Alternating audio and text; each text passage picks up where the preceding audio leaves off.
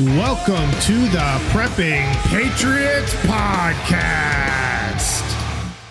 Oh, greetings, ladies and gentlemen, boys and girls, children of all ages. Welcome to the Prepping Patriots Podcast, episode 2. Hello, I am your host, JT, and before I begin, I was listening to, as I was editing episode 1 down, I realized that as I talk really fast and try to give you guys, like, as I'm telling stories, I get dates wrong. And I realized that as I'm listening to it, I'm like, these guys probably think I'm an idiot. Because I referenced the Great Depression as like happening in the 1939, or in fact it was 1929, but that's just me. It's fine. Don't troll me for that. I talk really fast. My mouth moves faster than my brain. So with that out of the way, my point is to not give you firm dates as facts. It's more part of the story. So apologies in advance, because it will happen again. So with that out of the way, what are we talking about today? We're going to be talking about, last episode was kind of an intro, a little bit who we are. Cameron, my compadre, is on vacation, so he's obviously not going to be part of these first couple episodes, but he's coming back, and he's going to be a primary driver in these things, because as him and I have conversations, we're going to talk through this stuff. So you haven't met Cameron yet? Great guy. I'll let him talk about himself and what got him into prepping and all that other good stuff. But for now, we're going to talk a little bit more, get a little bit more in depth of the reasons, like why Cameron and I prep, like what we prepare for. I explained in last episode my journey in preparedness, what started like me down this whole path. So if you missed that, go check out episode 1, and that kind of give you a little bit of background history of what got me going into this. But what Cameron and I are preparing for is the next disaster cycle. And what that is there's a gentleman, Ben Davidson. He runs the Suspicious Observers website, and he has a YouTube channel where he's basically studies space and the sun and its effects on the planets and how it all links together. And like, he links all kinds of stuff together, global warming, and how that's not just like, we're putting out extra carbon emissions out of our vehicles, and that's what's causing the planet to warm. No, he gets into like, yes, that might be part of global warming, but it's also part of this disaster cycle and what's happening in space and the other planets. And it makes a lot of sense. So much so that it convinced me that this is the number one prep that we should be doing.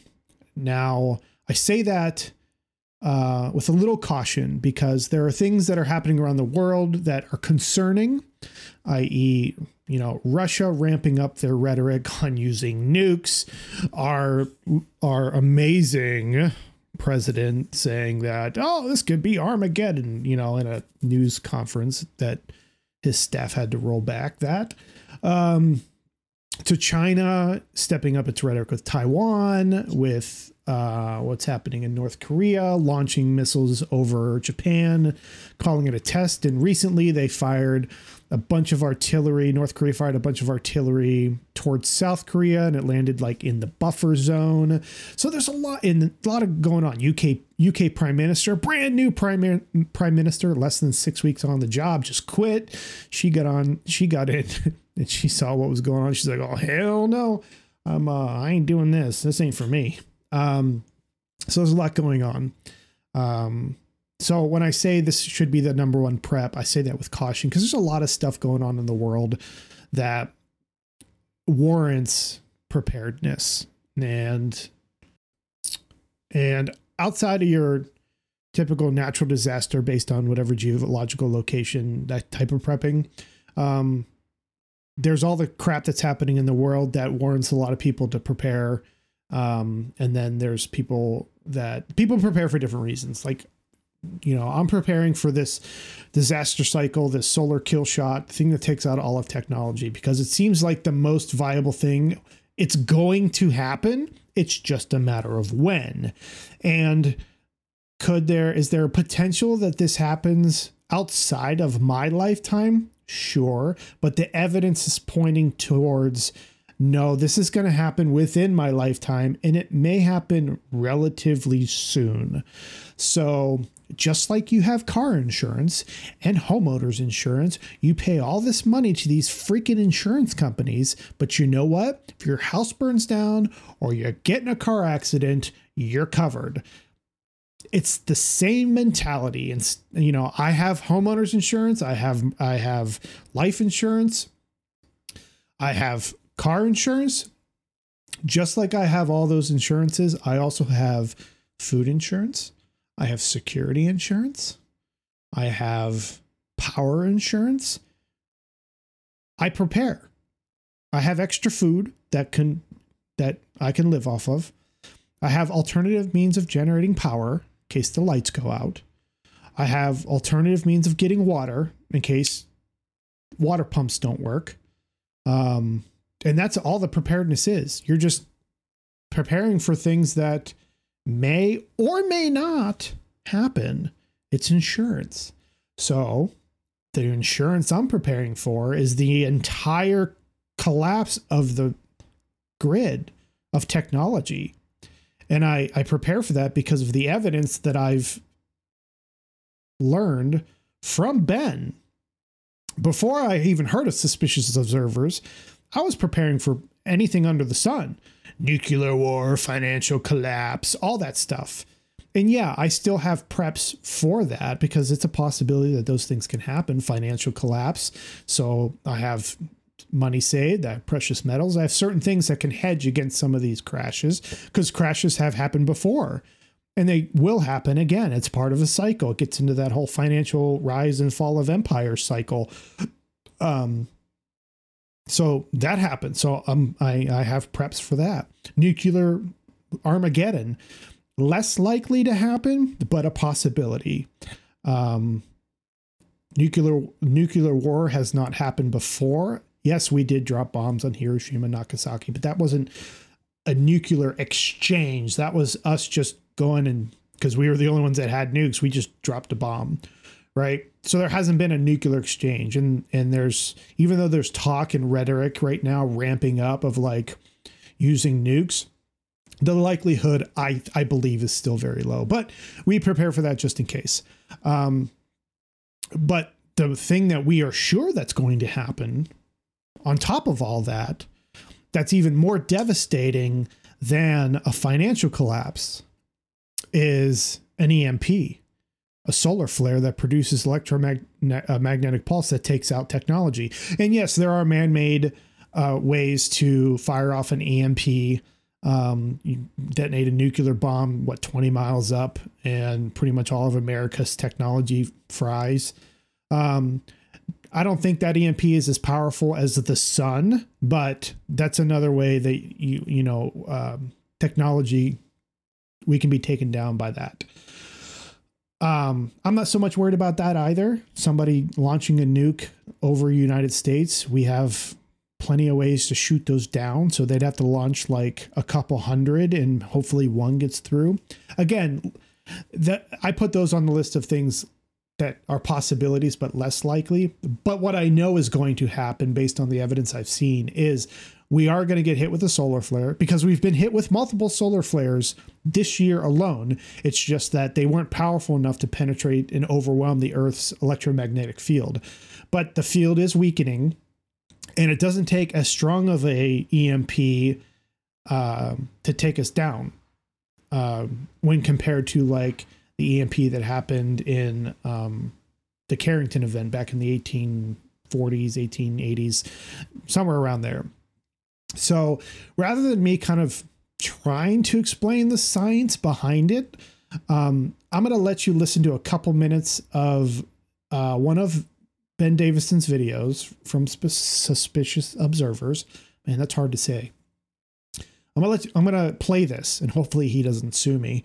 But I'm gonna play a little chunk of this that kind of gives a really broad overview of what's coming our way, and then we'll talk about it. So this is going to give you guys a really good insight to what our thought process around why we prepare, and then we'll come back and we'll discuss and we'll talk about it. But anyway, I'm going to play this real quick, and I may talk during it because there's things on my screen that you guys obviously won't see.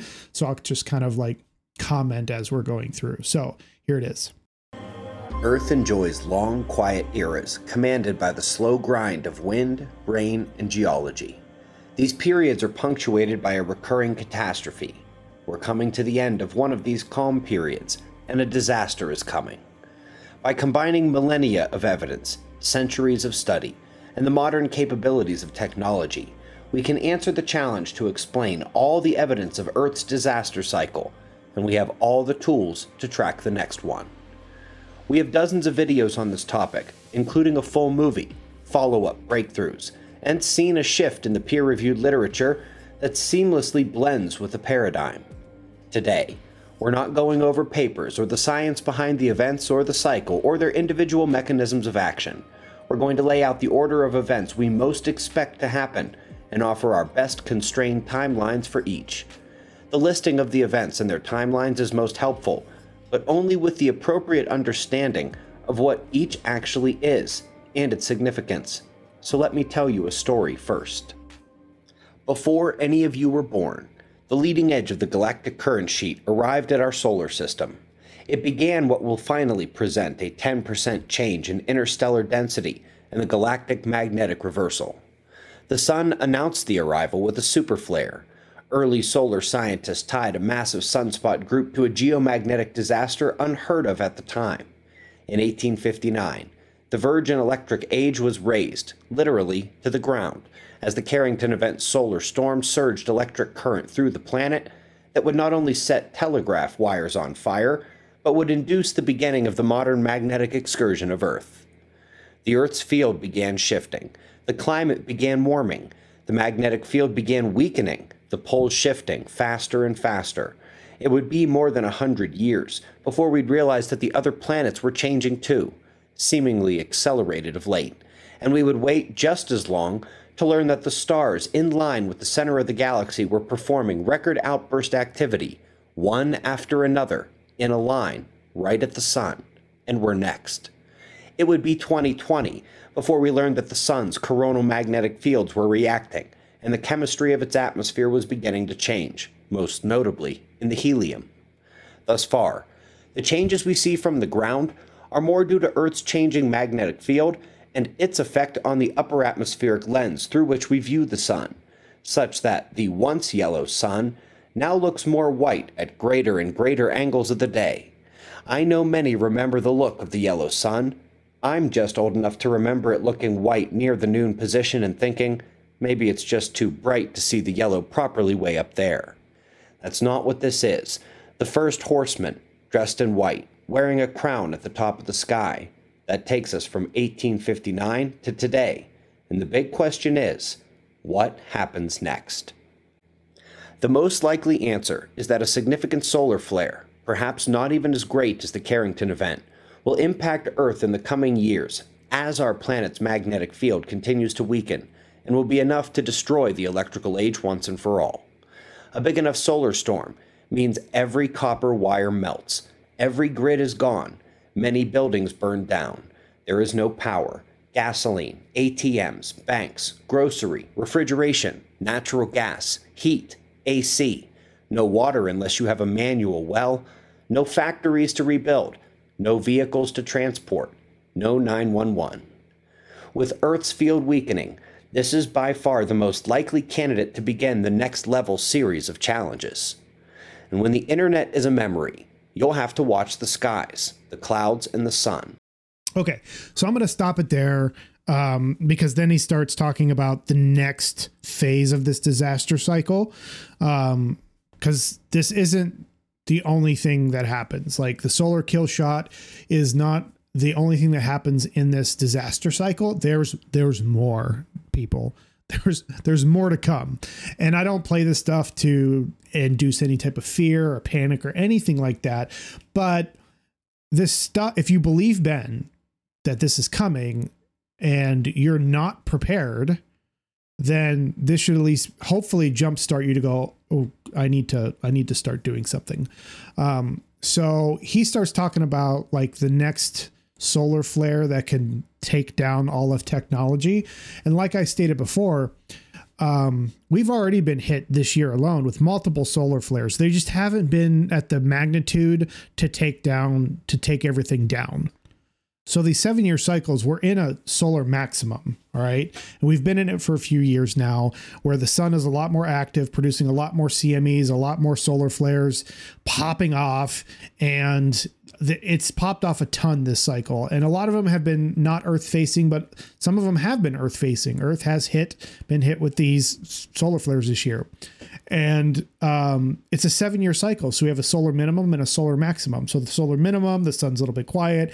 They typically run in 7-year spans, 7-year minimum, 7-year maximum.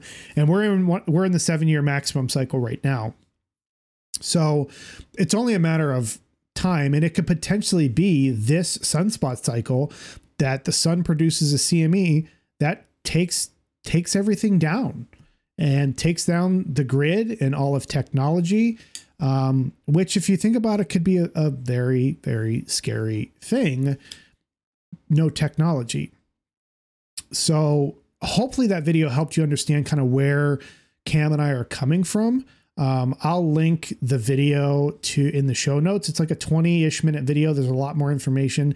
Ben goes into a lot more detail of like what's to follow the solar kill shot. Cause like I said, the solar kill shot's just like phase 1, right? There's stuff that happens in phase 2, 3, 4, and 5 that is like, once you learn about what it is, some of you may be like, well, what the hell's the point? But the point is that mankind has survived every time that this happens, every 12,000 years, mankind survives, species survive. I think one of the statistics he shares is that only about 4% of the species on Earth is wiped out, but 4% is still a lot, and it's still something we need to prepare for. And in this episode, we're really just going to we've really just been talking on phase 1, which is the solar kill shot, which is what I'm mainly preparing for. Like, you can't sit here, at least I don't have the capacity to go, I need to prepare for everything all at once. All right. I need to prepare for nuclear war, financial collapse, grid going down, the Earth shifting, magnetic poles flipping, all of that stuff. I can't prepare for that all at once. It's just too much. So I'm not even going to bother because my brain just can't comprehend it. What I'm preparing for is that solar kill shot where we have to survive without technology, because I firmly believe it's coming. It's just a matter of when. So what am I doing? What are Cam and I doing to kind of prepare for this? Well, we're doing the basic preparedness stuff. We're stocking up on food. We're freeze drying food and stocking it up. We're stocking up on water, getting ways to collect water if need be. We're talking through bug out locations and different locations that we can then go to after this happens, because I live in a suburban environment, right? There are neighborhoods around me. When this happens, I think I have maybe 24 hours before like craziness starts to happen. And then 72 hours before it starts really getting violent and it starts really getting risky for us to stick around where we're at, because people are going to start looking for food after about 3 days, because the average American house only has about 3 days worth of food. Everybody is so used to going to Sendex or Piggly Wiggly or Walmart and picking up the food that they need for the week. That's all going to go away. That's all going to go away. Stores will be looted. Food in the grocery stores will be looted. The stuff in your freezer and fridge will go bad if you don't cook it right away. And cooking it right away only gives it another maybe week or so before it goes bad. So, one thing that one of my preps that I'm working on is like, okay, if the grid goes down, all my meat in the freezer, I need to build up the skill set to where I can smoke that meat to preserve it. Right. Yes, I have a freeze dryer. Yes, we do freeze dry meats, and we're going to freeze dry all kinds of stuff in that thing. But the stuff that's actually in the freezer, like I want to be able to also preserve that and pack that up and leave if I have to go to my bug out location, which we don't have a bug out location yet. We haven't purchased land. We haven't bought land. We're looking. But the question that we're really talking through, Cam and I, is that, okay, you have your preppers, right? You have a couple categories of preppers, and I hit on this a little bit last episode. You have your like really diehard people that quit their jobs and find a piece of land and just homestead, and that becomes their lifestyle. And some people do it not as a preparedness thing, but they just want to live a simpler life. And those people are doing that. I think those are the best people that are going to survive this, because right now they're living a simple life. Some of them are off grid. Some of them are on grid. They just live a much simpler life where they're raising farm animals and they're planting their gardens and they're doing their thing. Okay. We're not doing that. We're not, like, we have the land. We have about 2.5 acres where I'm at. Yes, we have a garden. I don't have chickens or cows or anything like that. But just our municipality doesn't allow us to have livestock.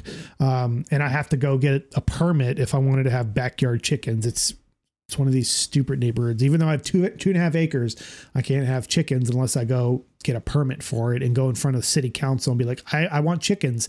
And when they ask why I want chickens, am I really going to sit in front of city council and go, oh yeah, because there's going to be a solar flare and I need eggs? Like, no, like, so we're just, I may do rabbits, rabbits are a great source of protein and meat and all that, but that gets into other things. Like the point is that we're developing this plan of what we're going to be doing next. Like, we've already done like phase 1. We've covered our basics: food, water, shelter.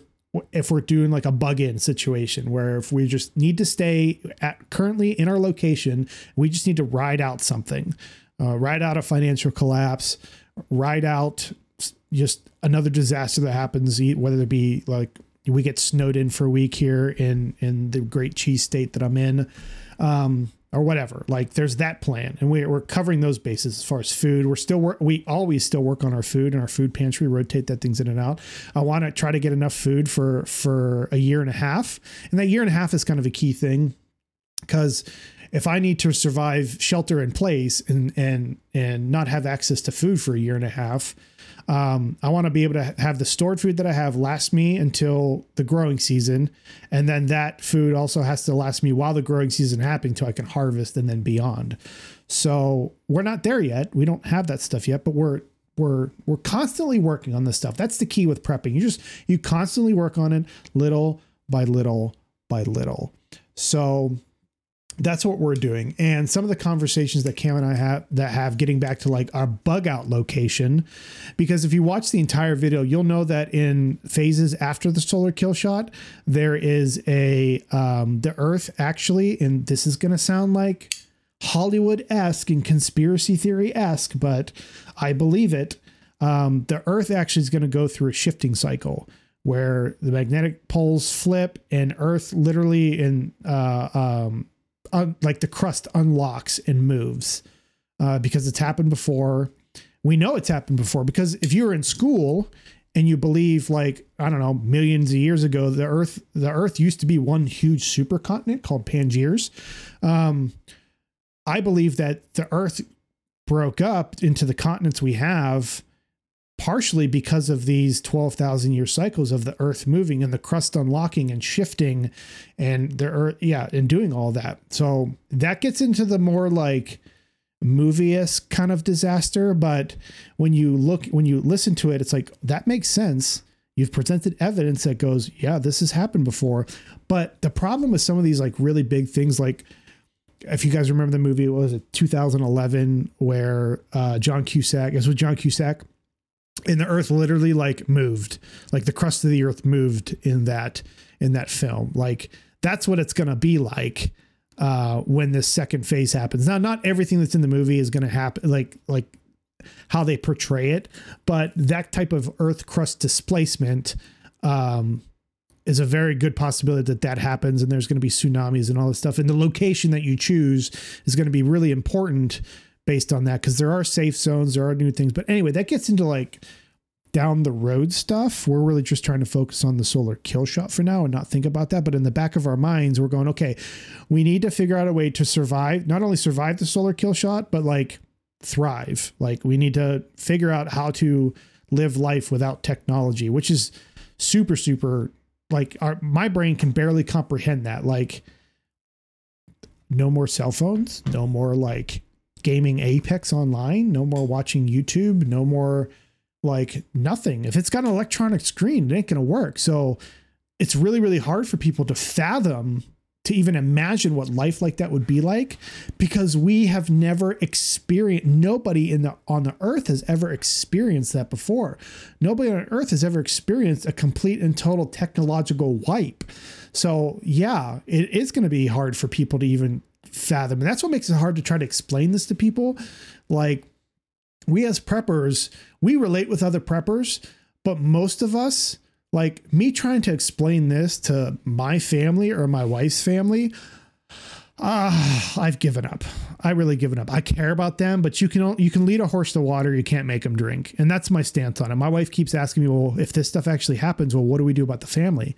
I'm like, well, your sister and brother-in-law, like they live a mile away. We can probably go scoop them up and we can prep and plan for them joining us. But your mom, your dad, your sister, who are an hour and a half away, like we're not going to have the ability to get in contact with them. We're not going to be able to text them. Like when this happens, it's going to be all of a sudden. It's not going to be something where it's just slow going. Like it's just going to happen just like that. Boom, everything's out. And they're not going to know what's going on. And we're not going to have a way to get in contact with them. Now we can develop a plan for them. And this is something we thought about doing, was like building them a little bug out bag. And inside it is like a binder with instructions. And we just give it to them and go, hey, you don't have to look at this now. Just put this in the basement somewhere. Let it collect dust. And if nothing happens, it's just taking up a little bit of space in your basement. But if something does happen, you open this bag, you open this binder, you follow the instructions, you look at the map, and you do whatever this binder says. And that binder will have our bug out location, our route to get there, the walking route. Here's how to survive. Here's how to start fires. Like, you know, our bug out location to where our bug out location could potentially be to their house is maybe about a 2-hour car drive. So it might be like a 9-hour walk. So we would build them a bag that has enough to it's like a 3-day bag to get from where they're at to where we are. And we just say, hey, we know you guys think we're crazy for this whole prepping thing, but just do us this favor out of love. Take this bag, put it in the basement, leave it there. And if anything ever happens, open the bag, open the binder, read it, and do what it says. That's all we can do for them. And that might be an idea for you guys. Like if you try to explain this to your loved ones, and the loved ones you want to make it, that is, and they're just think you're crazy, maybe an idea is build them a little bug out bag, make a plan for them, give it to them, and go and just do what we're doing. Just give it to them and go, hey, if something does happen, open this bag, read this binder, and do what it says. Otherwise it just takes up space. So that's something that we're working on building for like my wife's, you know, mom and dad and sister. So in any case, we're about out of time. Again, in these podcasts, I just like to just talk. I really don't have a format yet. I need Cameron for that. Like he'll have a format. He'll have a format where we actually talk about topics and stay on topic. But I just whatever comes in my brain at the time, I just kind of fly off the handle. So, in any case, guys, I appreciate you guys sticking with me this much. If you guys have questions, we're working on getting the Prep and Patriots email set up. So when we get that set up, we'll let you guys know. I'll link all of the links to the videos that I recommend in the show notes. And yeah, I don't know what we're going to talk about in next episode, so just stick with me. Otherwise, thank you guys for watching. I know you guys' time is valuable. I appreciate you taking 30 minutes out of your day to check us out. So, and if you like this podcast, please share it with your friends and family. So thank you guys. Peace out. Until next time. Thank you for listening to the Preppin' Patriots podcast. This episode was sponsored by nobody.